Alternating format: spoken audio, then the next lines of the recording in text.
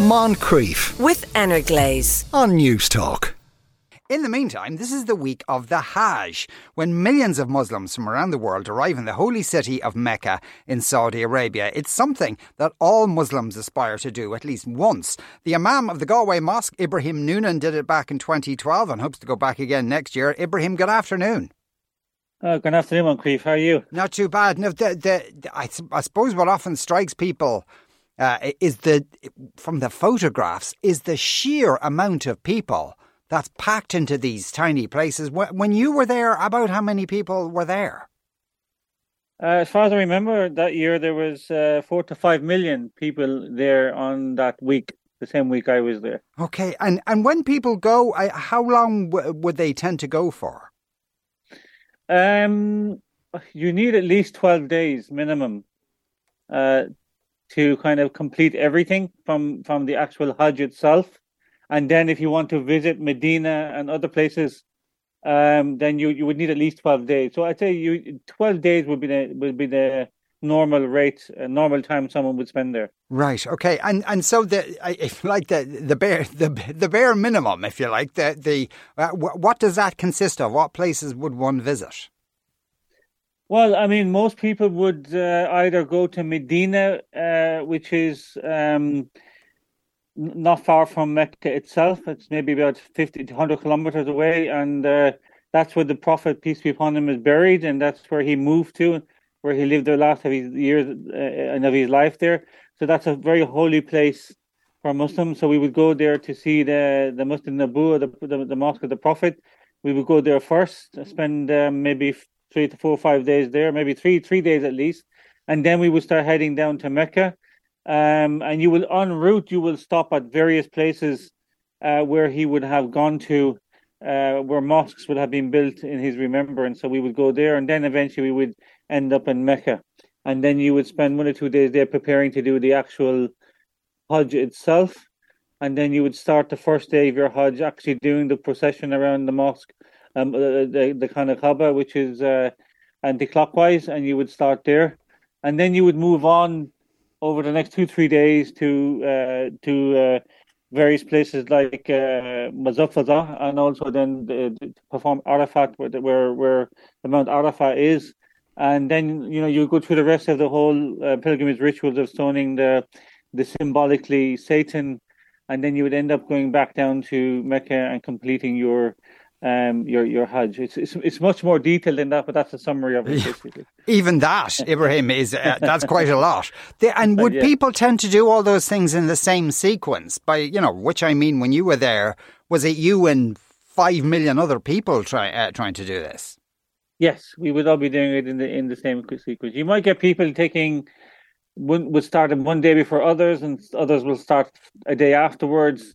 It's pretty controlled. I mean, the Saudi authorities in this case, they do a marvelous job of looking after all the people who are performing the Hajj. They make sure all their comfort is there and safety, etc., is there. Yeah, because the infrastructure to ferry 5 million people around, that must be quite extensive, really, to keep everyone safe and to keep everyone moving. Of course. Yeah, I mean it's incredible. Now, I was there in 2012, and since 2012 they have upgraded everything to now. Before, you'd have to get onto buses, or some people would actually walk the whole thing.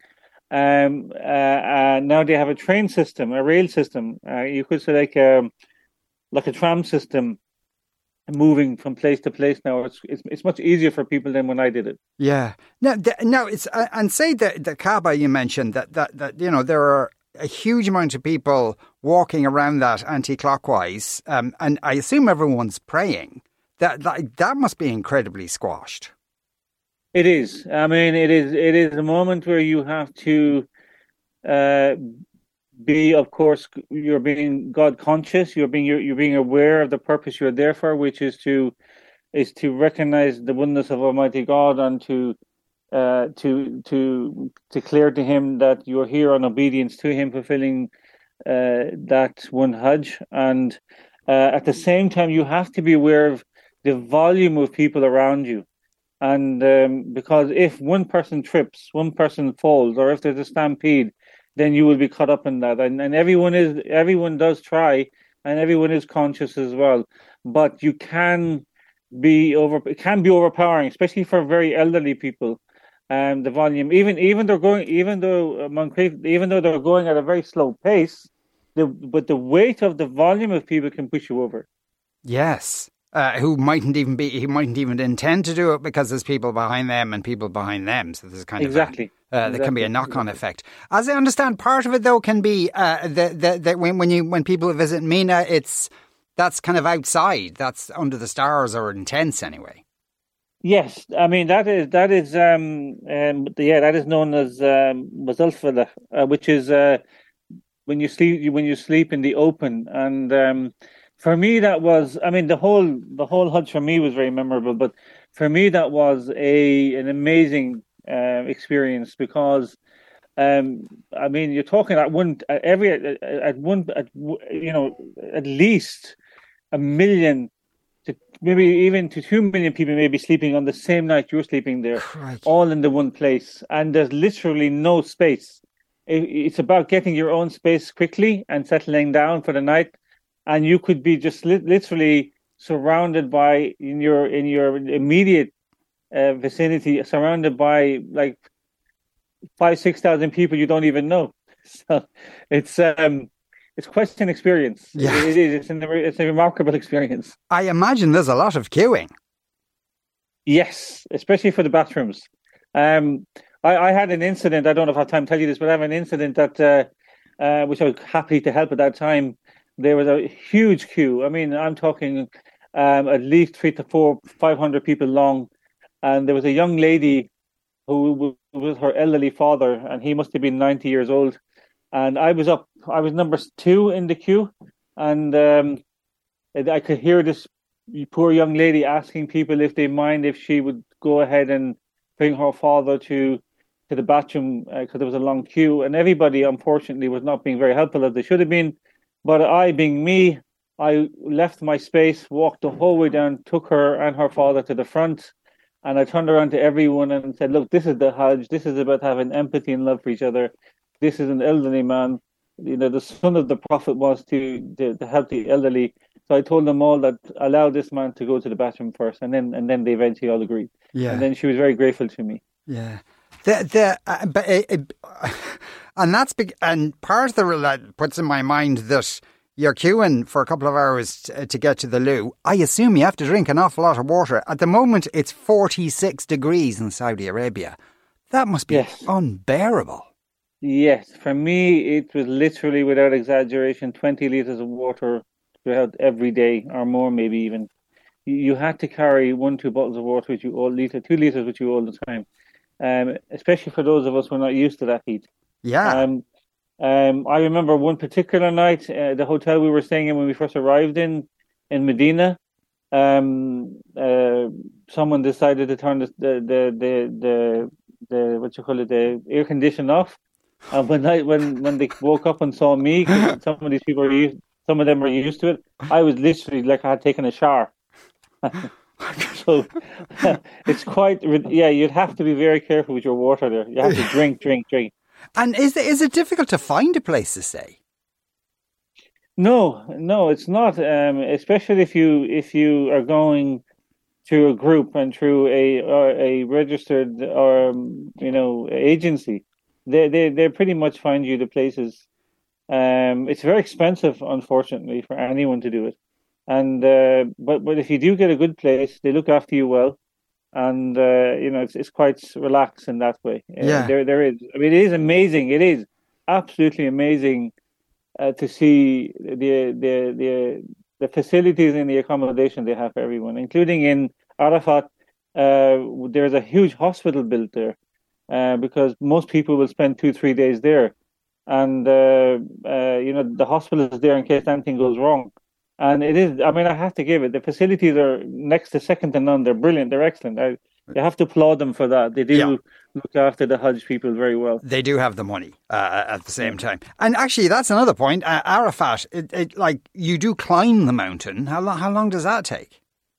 If you're strong and fit and if you're really fit, you may get there in an hour and a half. But if you are, not that strong and fit, you can take you up to 2 hours and above, and it's quite steep, and it's very difficult for elderly people. You can slip and fall, so you will find a lot of the pilgrims helping each other up that mountain and looking after each other.